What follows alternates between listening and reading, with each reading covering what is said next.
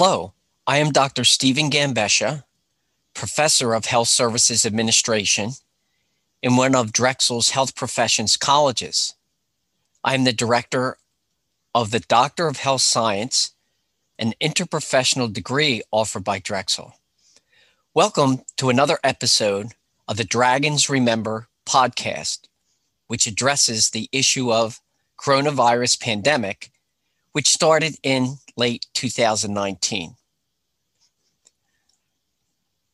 Few people alive today lived through the Great Depression in the US or a world war. However, we have seen horrific terrorist attacks from foreign and now domestic actors that affected select cities, towns, and places. We have seen and felt natural disasters of wind and water, fire and quakes that affected states and regions. In these past calamities, lives were lost, things were ruined, and life changed for many in significant ways. However, the effects of the COVID-19 pandemic is reaching every person in the US, in every place where we live, work, learn, play, and even where we pray.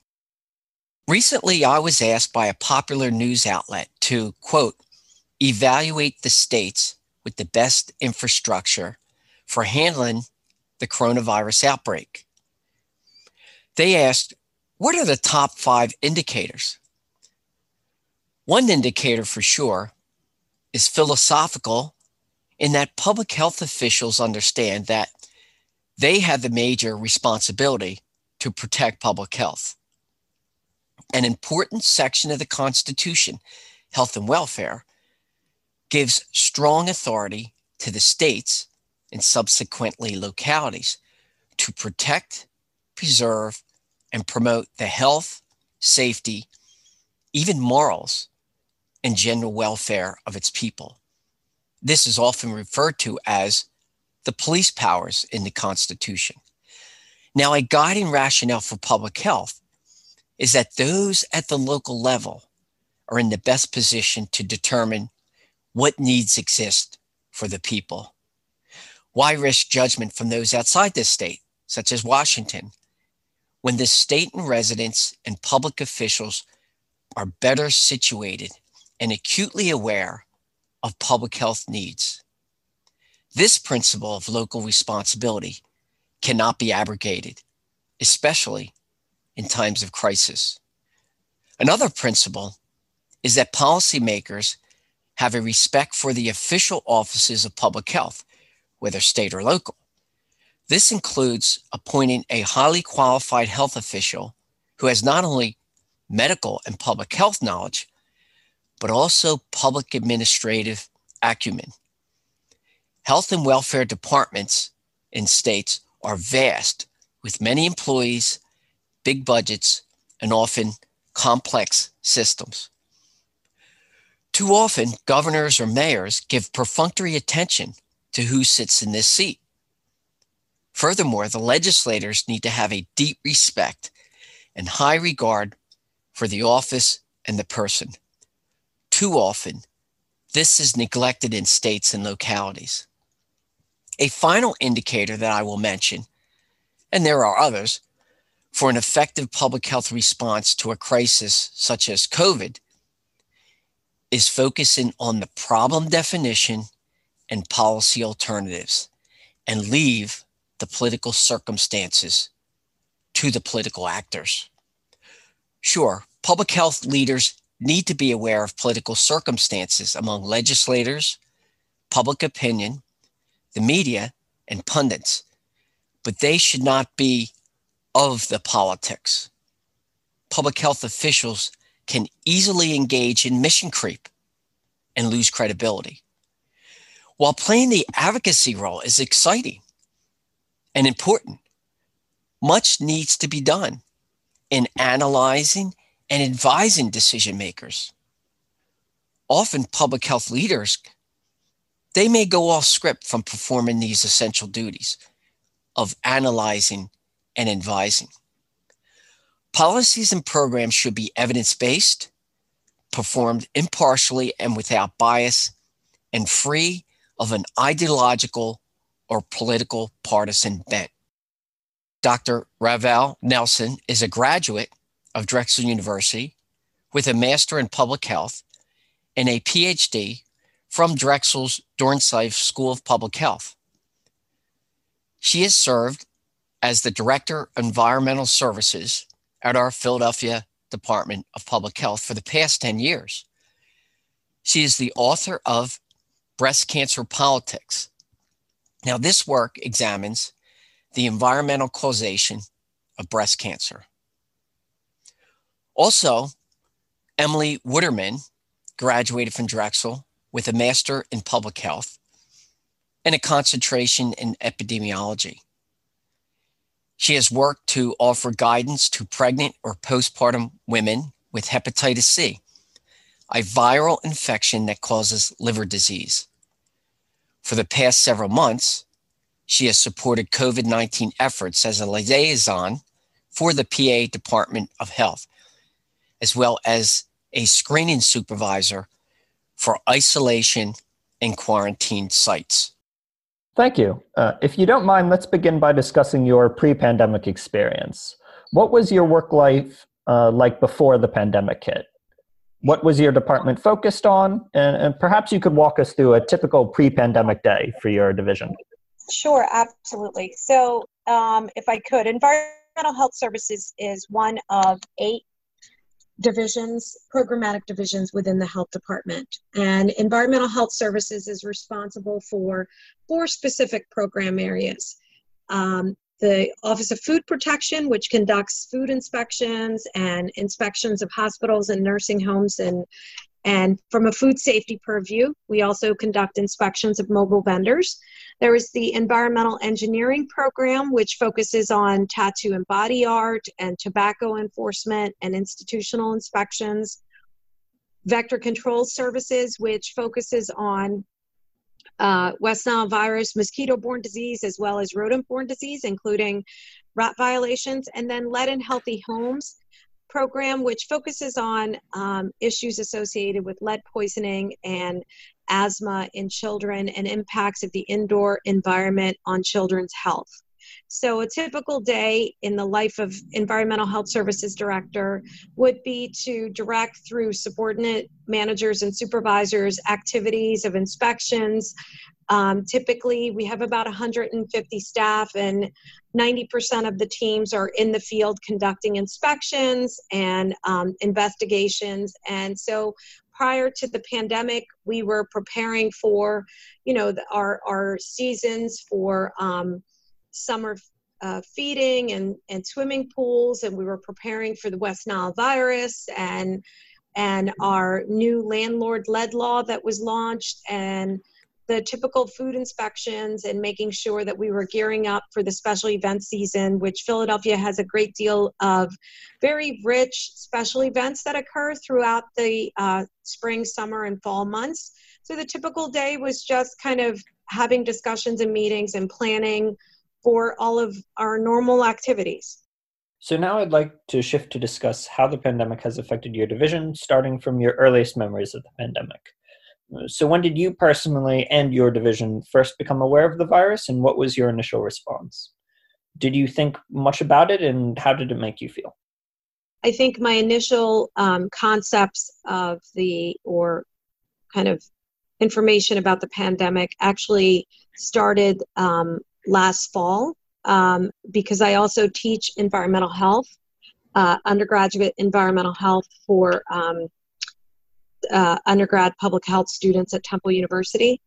And so my students, that was one of the topics of discussion regarding coronavirus and COVID-19. We spent some class time discussing, kind of the virus and the transmission.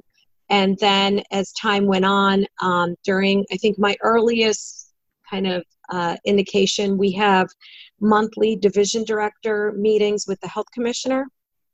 And so I would say, we had some presentations about the virus in January and in February as a leadership team, our Division of Disease Control within the department shared information, because that's essentially what we do. We have a preparedness unit, which is very robust in within the health department. So they had shared some information as well.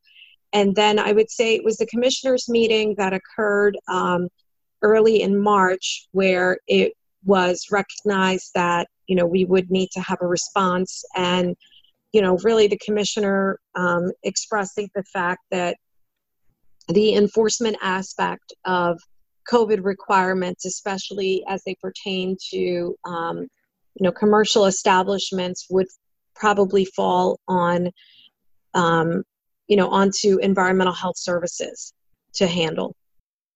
Thank you. So you mentioned the delegation of tasks to the Division of the Environmental Health Services took place, you said, roughly in March? Yep, at the beginning of March. And then, so we started going through our, we have what's called a continuity of operations plan, our COOP plan. We went ahead, we keep tabs on our COOP plan within Environmental Health Services. And so we went over that plan as a department, as well as internally with the division. And then I would say maybe a couple days after the commissioners meeting, and those meetings usually happen, I believe, the second Thursday of the month, the first through the second Thursday of the month. And soon after that, we began our plan of kind of who's going to be working, what is going to be our response to the stay-at-home order, as well as what is going to be our response to ensure that there is food safety and basic infrastructure to deal with rat complaints. And we had some houses in progress for lead remediation work. So we needed to make sure that,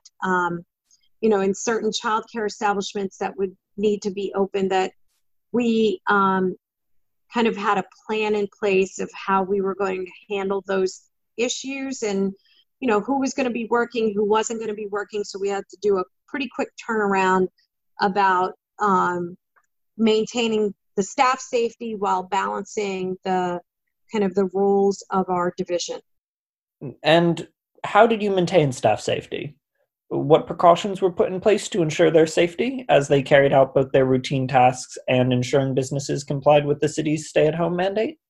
Very quickly, I have 4 program administrators that report to me, and then they're responsible for the specific program areas. We very quickly came up with a plan for the majority of the staff to be on excused time to abide by the stay-at-home order, since a bulk of the establishments that we would normally interact with were going to be closed and not operating anyway.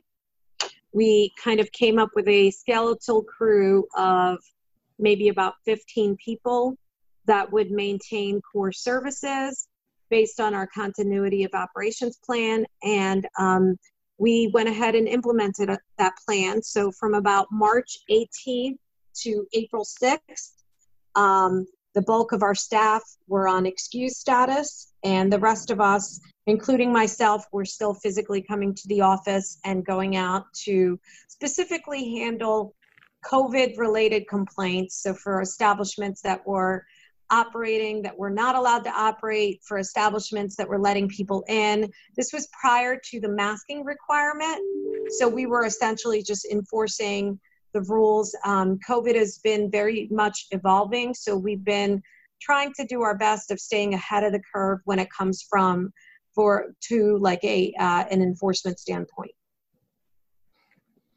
Thank you. And just to clarify, most of the COVID calls that you respond to are complaints. Correct. During that time frame, we were only focused on COVID-related complaints, and we were also conducting an abridged socially distanced food safety inspection for those businesses that had to operate during COVID. So takeout food establishments, corner stores or bodegas or grocery stores. So we wanted to make sure that we were still conducting those proactive inspections from a socially distanced standpoint, so that we would still maintain food safety, because we didn't want to have a foodborne illness outbreak during the same time on top of COVID. The other item that we focused on was there were a handful of places that were already in the queue, new businesses that were needing inspection to open up, and they were willing to change their operation to takeout or delivery only. And we wanted to be fair, because we started to see the potential economic impacts of all of this. So we wanted to be mindful of walking that tightrope between food safety and ensuring that, you know, there was access to safe and healthy food, and there was also, you know, some form of economic continuity. All right, thank you. So if we could discuss the business response to the stay-at-home order and your investigations, have you found private businesses to mostly be cooperating with the city's stay-at-home order? Has there been any particular industry that has been in violation, or any particular hotspot? Sure. So I would say I'm truly pleased to report that the majority of the businesses have been in compliance and cooperating. The places that have been the most challenging have been the night, evening kind of club type of activities, where you know, folks would gather, the late night active bar/club environments. They have been, throughout the pandemic, trying to have, you know, trying to open with this caveat that, you know, we're not working during normal hours, we're not going to be working during the evening hours, so they can kind of just do this and still have parties and gatherings. So that's been the major issue and the major challenge, and we're addressing that. We most recently, about 2 weeks back, you know, because we also had to have absorb some substantial budget cuts to our budget.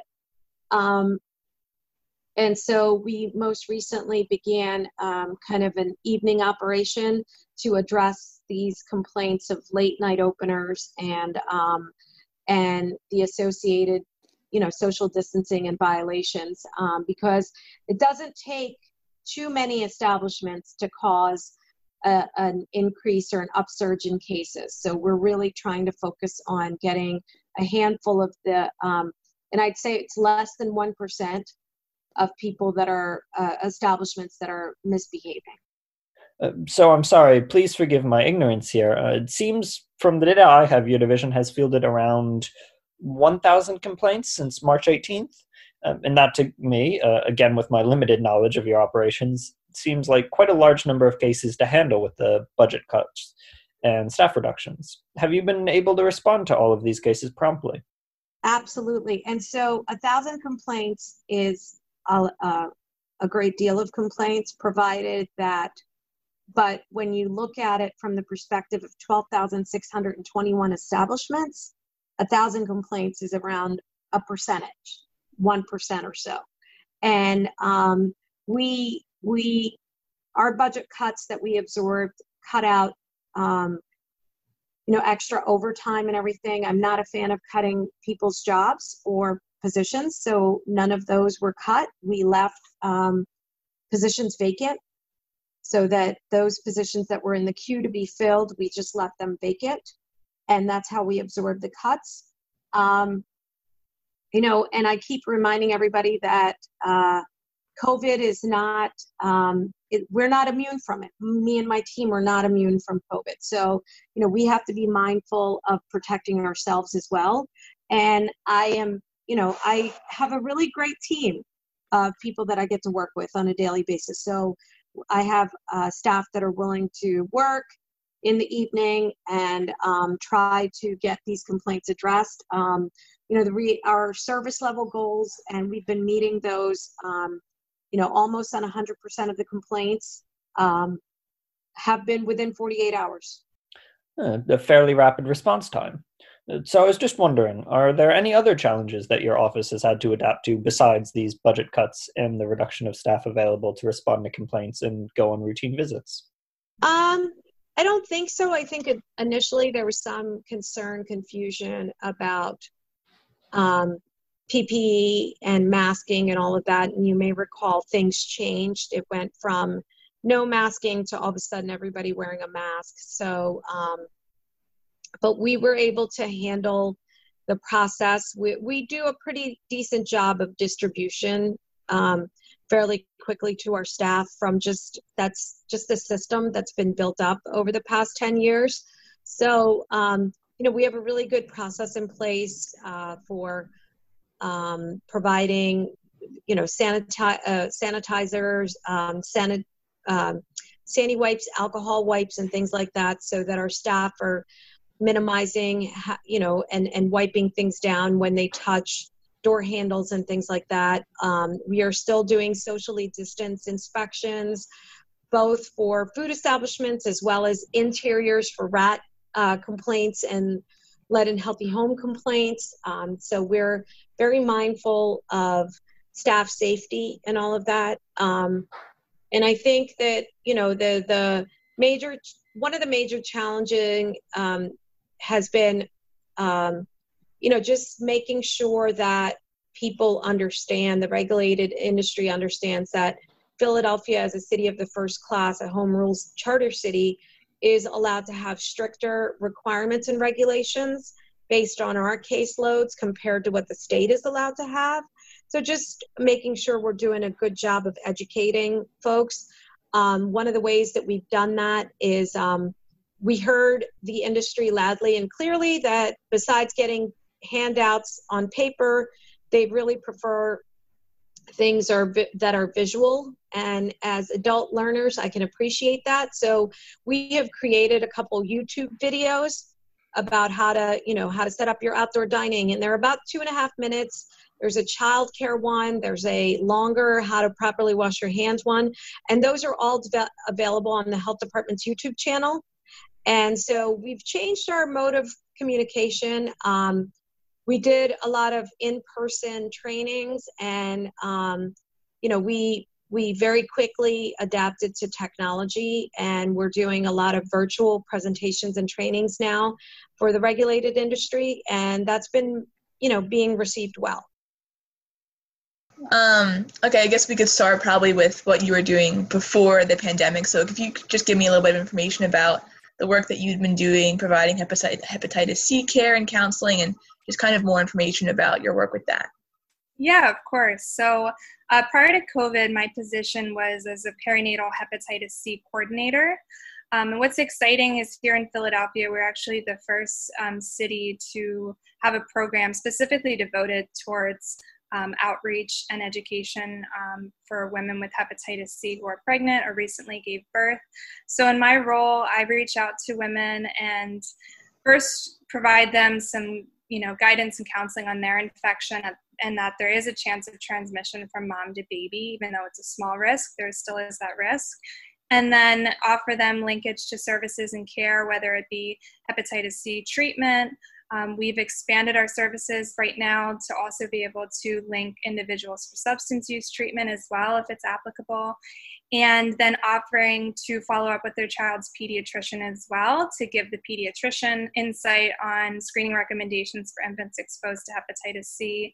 And then I collect a lot of data both from mom asking her questions about her infection and also from healthcare providers, whether it's prenatal care or pediatric providers as well. That's awesome. Is there like a reason you went into this? Like, how did you kind of find out? It's something that I think is interesting, but it definitely wouldn't be the first thing that I would think to work in. It isn't something that would come across my radar. Is there a reason you chose to work in this? Yeah, I think when I first got into public health, I definitely had an interest in infectious disease, but also have had interest in substance use disorders and mental health. And I think with hepatitis C, the primary driver of transmission is through infected blood, and the number one risk factor right now for hepatitis C in Philadelphia is through injection drug use. So it kind of combined my interest in substance use, but also infectious disease. And so when I first started working in hepatitis C, it was just as like a hepatitis investigator. But then when the opportunity to move into the perinatal role opened up, that was really exciting for me because I like that it's more of a targeted intervention for women. It kind of is in the vein of maternal and child health as well. So I was excited for that. It's really cool. It definitely does sound like you're really interested in what you do. So how has COVID-19 kind of affected that? Have your operations changed? How is, I guess, you specifically, and also just like the organization you work in, how's it kind of been affected by this? Yeah, so when COVID first hit, those first couple weeks in March when we had our first case, and then all of a sudden the cases started pouring in, almost everybody at the health department had to, participate in some way in the COVID response. So a lot of us were pulled off of our regular responsibilities and had new ones under COVID.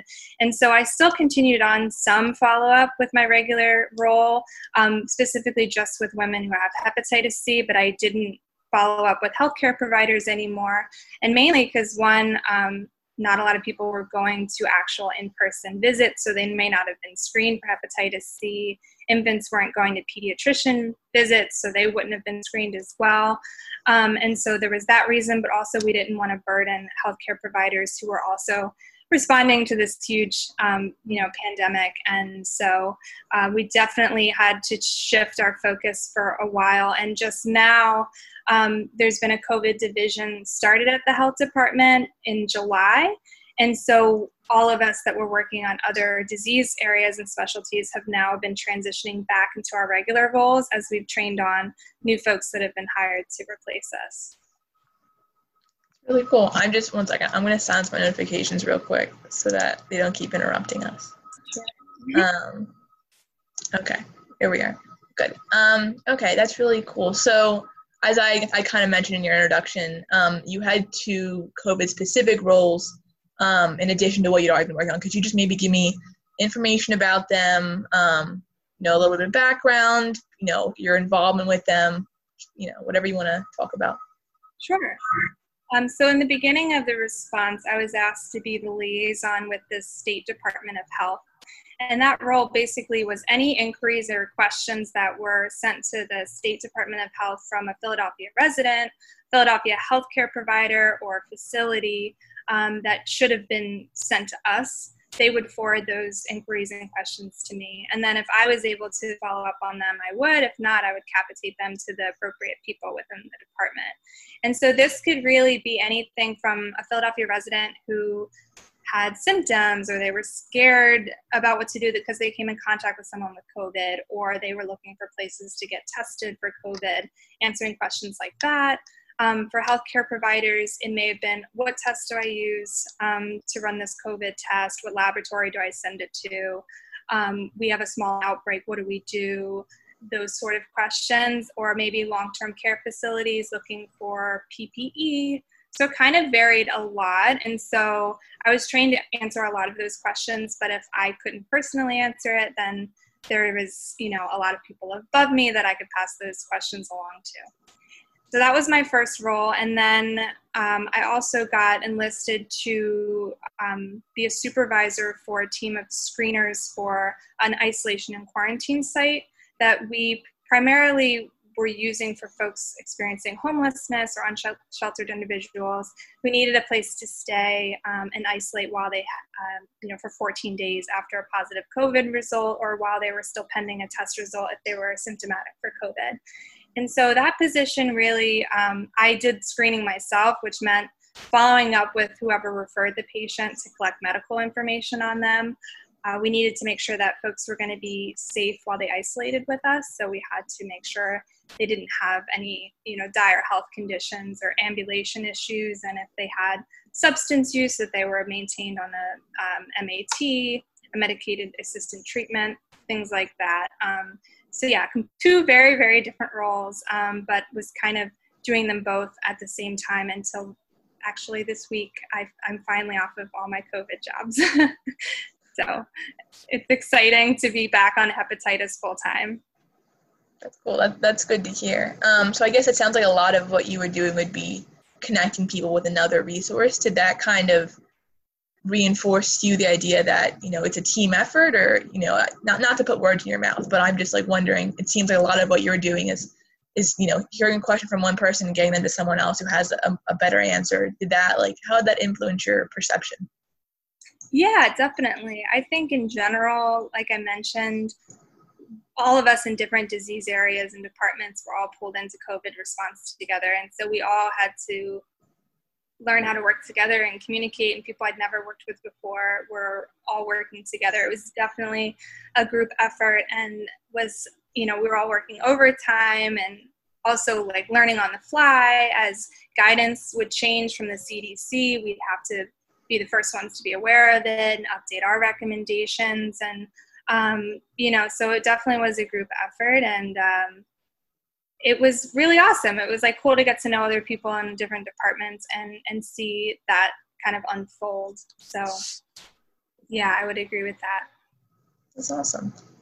You mentioned that you worked a lot of overtime. I know a lot of us don't have much by way of a personal life right now just because we can't really do much, but do you ever find that you maybe had an issue balancing, doing all of your work and then also maybe any other commitments you had outside of work? Did it ever feel like, you just had so much to get done, or what was your experience with that? Yeah, absolutely. I think for a while there, it was crazy. Like I said, we were working 6-7 days a week and overtime. And so taking time not only for yourself and like practicing self-care, which you all know is so important, but also, keeping up with family and friends, it was a challenge.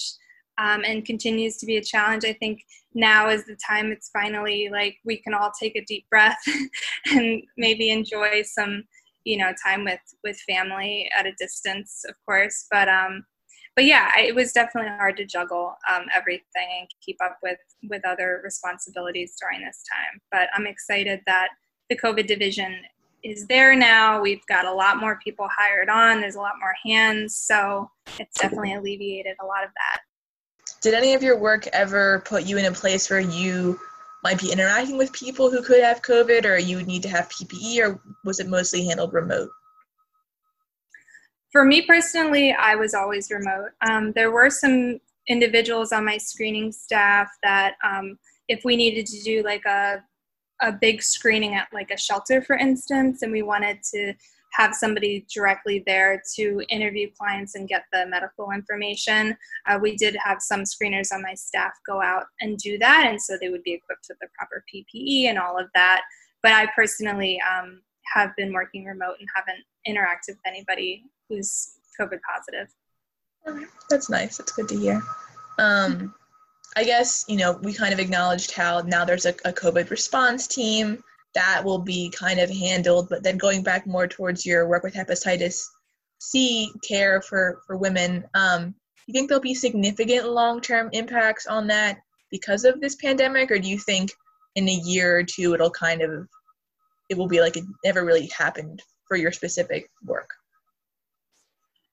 Yeah, I think there's going to be some long-term ramifications. I think to begin with, the way that people access care changed during the pandemic. So you're going to see the effects of that, whether people were less likely to be engaged in prenatal care because of COVID, maybe out of fear, or maybe less likely to bring their child to the pediatrician for the same reason. But I also think, COVID had effects on people's employment, and employment may affect their housing stability. And as far as their competing priorities that these people may face, hepatitis C might kind of, get knocked off the priority list for sure, because it's a disease that somebody can have for several years before having any real damage to their liver. So some folks might wait to seek out treatment for it if there's these other competing priorities. So I feel like as far as my outreach and encouraging folks to get linked into care, we may need to build in other services and our interventions to help with those competing priorities, whether it's, helping folks with transportation, or, making the phone call for them to get their appointments set up, or helping them with, insurance and things like that. I definitely think COVID has affected, just people in so many ways. So I think that's going to affect how people access care moving forward for at least I don't know how long, I can't predict that, but definitely for the foreseeable future. And then I think our data trends are going to be affected by the stay-at-home order too. So when we look at trends of people accessing care for hepatitis, being tested for hepatitis. We've been looking at that data for years now, and I think you're going to see this huge difference this year because of COVID. So it'll be interesting for like data analysis and research purposes how this is going to affect that as well.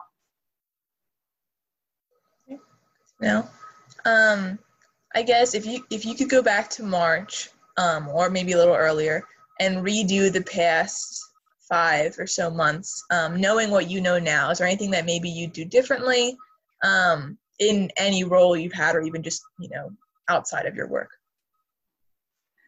Whew, that's a good question. I think I would have liked to have known it was going to last a lot longer than I thought. I mean, I was never under the false illusion that it was only going to be a 2-week thing. I've heard people say that where they were like, I thought it was only going to be 2 weeks. Like, we were told to stay home for 2 weeks. But I think, it would have been good to equip myself for knowing how long it was going to last, and then knowing when to take breaks, when to take time for self-care, knowing how much to take on and when to say no. I think that all would have been helpful to know for sure. Yeah, I definitely would have liked to know how long. And I know even now we don't know how much longer, but yeah, it would have been nice to know that it was going to last a little longer than I think we all hoped it would. Yeah. Yeah. People might feel like ignorance is bliss and they wouldn't want to know, but I'm one of those people, I like to plan, so I'm like, I would have liked to know for sure. Yeah, I agree. I guess, how do you see your contribution maybe fitting into the wider fight against COVID? I think the most impact I had in any role was probably with the isolation and quarantine sites. I helped keep our protocols up to date and keep all of our screening staff up to date with any changes. And I think we were able to pass along a really strong system in place to the folks that took it over. And so I hope that, folks will continue to be house safely because of those processes and protocols. So I think that's probably where I made the most impact. The COVID-19 epidemic is already showing the long understood, but still not fixed, or at least ameliorated, impact the virus has on the poor and certainly the homeless. And what is becoming clear is the impact it has on those of a certain race. This has alarmed not only those health professionals, but all of us to re-examine sincerely what is meant by healthcare for all and social justice. This renewed sense of social justice is gaining traction in all 3 sectors: public, private, for-profit, and nonprofit, and in new ways. When asked about what do public health administrators or healthcare administrators do, I respond that they are in the business of improving the human condition. There is much uncertainty in the COVID-19 response, from science to the systems. A best practice approach is to do what is reasonable, do what is responsible, seek and take accountability, and communicate. And we have, routine daily check-in calls with the supervisors and management. And then we've had a couple programmatic calls, by program with me. And then we've had, I believe, 2 calls specific with the entire Environmental Health Services Division, specifically as it pertained to systematic racism and the things that my staff are experiencing in the field, and making sure that those points that people are feeling supported and those points are brought up so that we can take the needed appropriate action to break down any walls that need to be broken down. As a division, EHS is extremely diverse. But again, we do experience a lot of things in the field and elsewhere. And,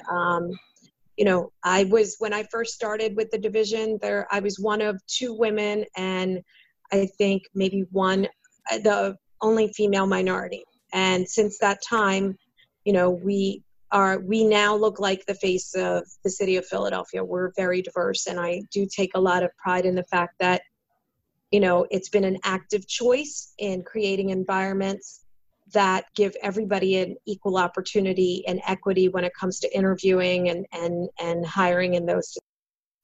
Just a brief aside here. You mentioned that your division responded to the social justice movement, which has been so prominent recently.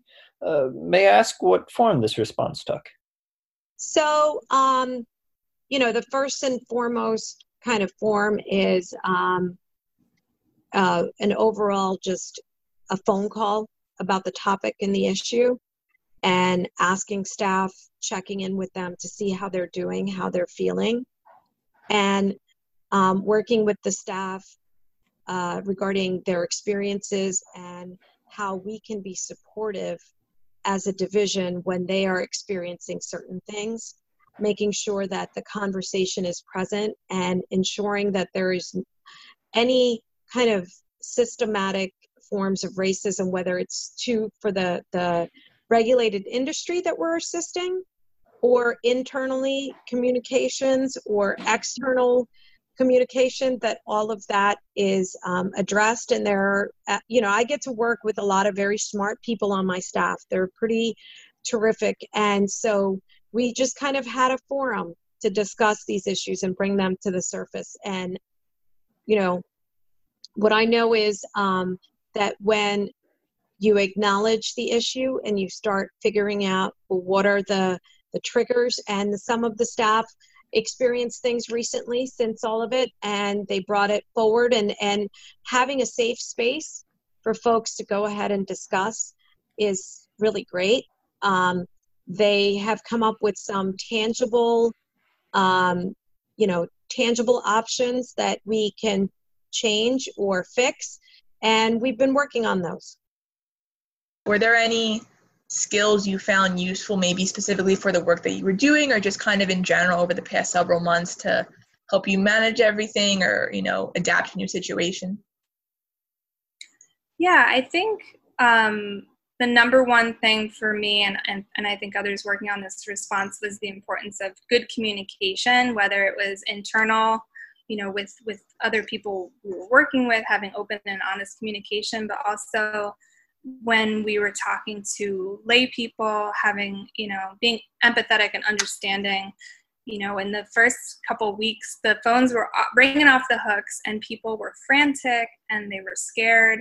And I think being empathetic and understanding their situation, acknowledging that we still had a lot of uncertainty, but giving folks, assurances and action steps that they could take, I think really empowered people and definitely made a difference. And then I think in the isolation and quarantine project that I've worked on, sometimes I'm speaking directly to folks who are experiencing homelessness, and, having that same empathetic, understanding sort of way of talking, I think really helped folks feel better about their situation, because it was scary. I think people, thought that they were going to die, or thought that they wouldn't have a place to stay while they were sick. And so I think communication definitely made a big difference there.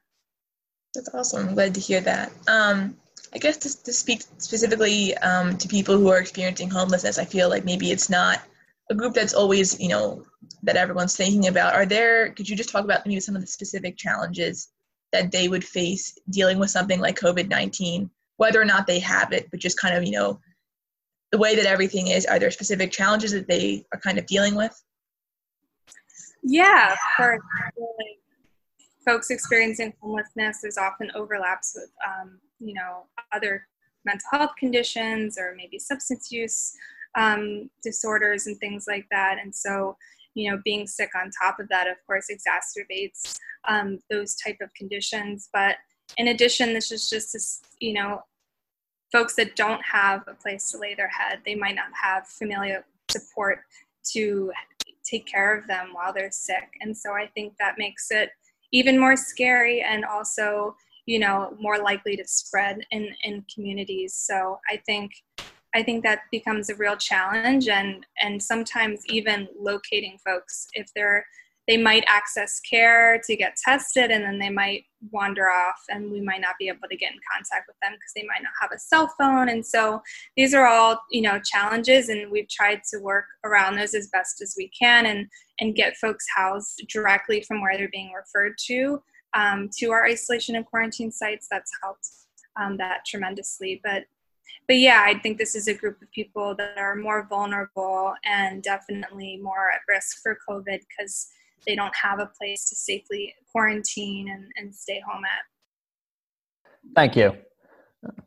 So is there anything else you'd like to add? I've gone through my questions. Is there anything you think we've missed? Would you like to provide a message for the general public or perhaps as you were alluding to a national audience? No, I think your questions were pretty terrific. I really enjoyed talking with you. I think my only message would be that, we have to be mindful of the science, and we have to really pay attention to what the experts are telling us and pay heed to that.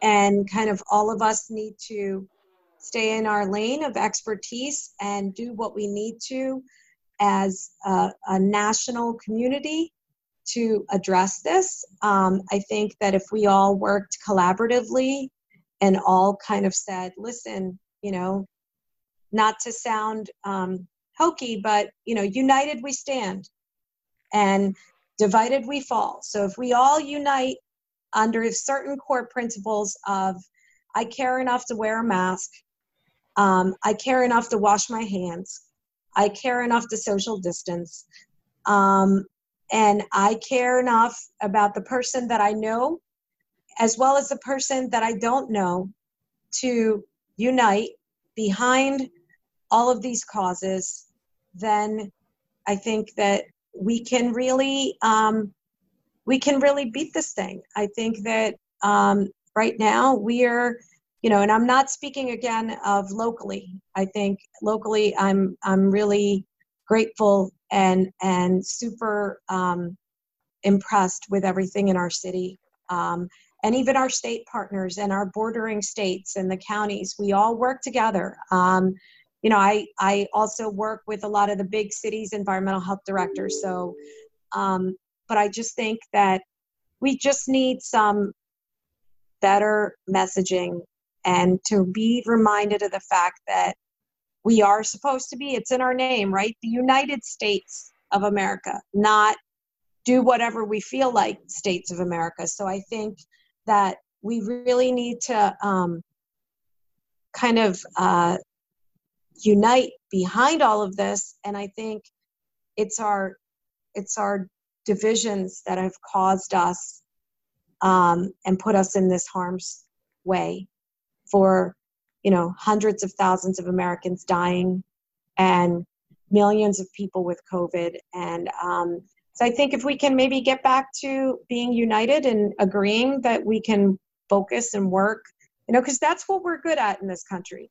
That's what we're really good at, rallying behind a unified purpose and, an agreed upon foe. And here, this particular foe is COVID, right? I think if we can do that, we can really beat this thing. Thank you. Inspired by what you were just saying, do you see any lingering societal impacts for our country as a result of the pandemic? You mentioned the fight against COVID as offering a chance to bring Americans together. Do you see that as a potential legacy of the virus?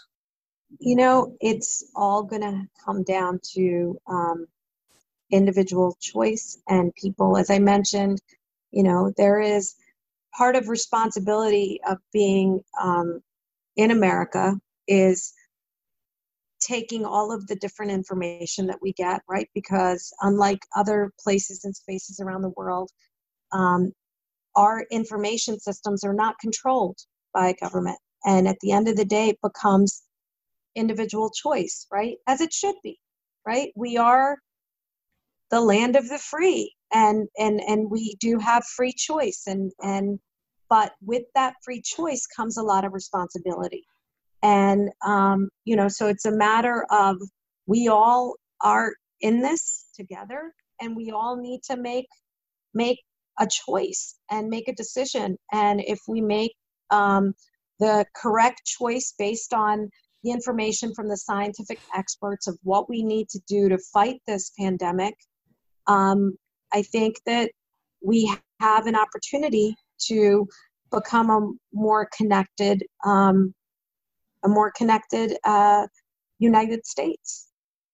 No, I guess if you could go back to March, or maybe a little earlier, and redo the past 5 or so months, knowing what you know now, is there anything that maybe you do differently in any role you've had, or even just outside of your work? Whew, that's a good question. I think I would have liked to have known it was going to last a lot longer than I thought. I mean, I was never under the false illusion that it was only going to be a 2-week thing. I've heard people say that, where they were like, I thought it was only going to be 2 weeks. Like, we were told to stay home for 2 weeks. But I think, it would have been good to equip myself for knowing how long it was going to last, and then knowing when to take breaks, when to take time for self-care, knowing how much to take on and when to say no. I think that all would have been helpful to know for sure. Yeah, I definitely would have liked to know how long. And I know even now we don't know how much longer, but yeah, it would have been nice to know that it was going to last a little longer than I think we all hoped it would. Yeah. Yeah. People might feel like ignorance is bliss and they wouldn't want to know, but I'm one of those people, I like to plan. So I'm like, I would have liked to know for sure. I think if I was to leave listeners with anything, it's just to remember that COVID is not over. It's more important than ever to continue wearing a mask and practice social distancing and not having parties with hundreds of people and all of that. I think there's this false sense that it's over, and there's always misinformation out there. And so, keeping yourself informed and continuing to be safe about your decision making, I think, is really important. We have an added challenge in responding to COVID-19 and the prevention, protection, and mitigation strategies we use in order to mitigate these challenges. The COVID-19 outbreak has brought to the fore the value of how public health and safety preparedness and the healthcare response need to be coordinated. Most people do not understand that these two systems, system of public health and system of healthcare, they have distinct functions, distinct systems, distinct skill sets of the personnel. While there is overlap, the COVID-19 issue puts that overlap on steroids, so to speak. Since 9/11/2001, the importance of emergency preparedness has taken on new meaning. While there is much criticism of our national and state leaders being caught flat-footed or off guard with the COVID-19 virus outbreak, the nature and scope of this outbreak could not have been predicted. Public health, healthcare, and public officials will do more than simply go back to the drawing board. While each sector, including private business and industry, may have been working on disaster and sustainability plans, much of this was done in a vacuum. This risk management step to plan, prevent, respond, rebuild, and reformulate will have new meaning. For example, where are the nonprofit health organizations in our sustainability planning?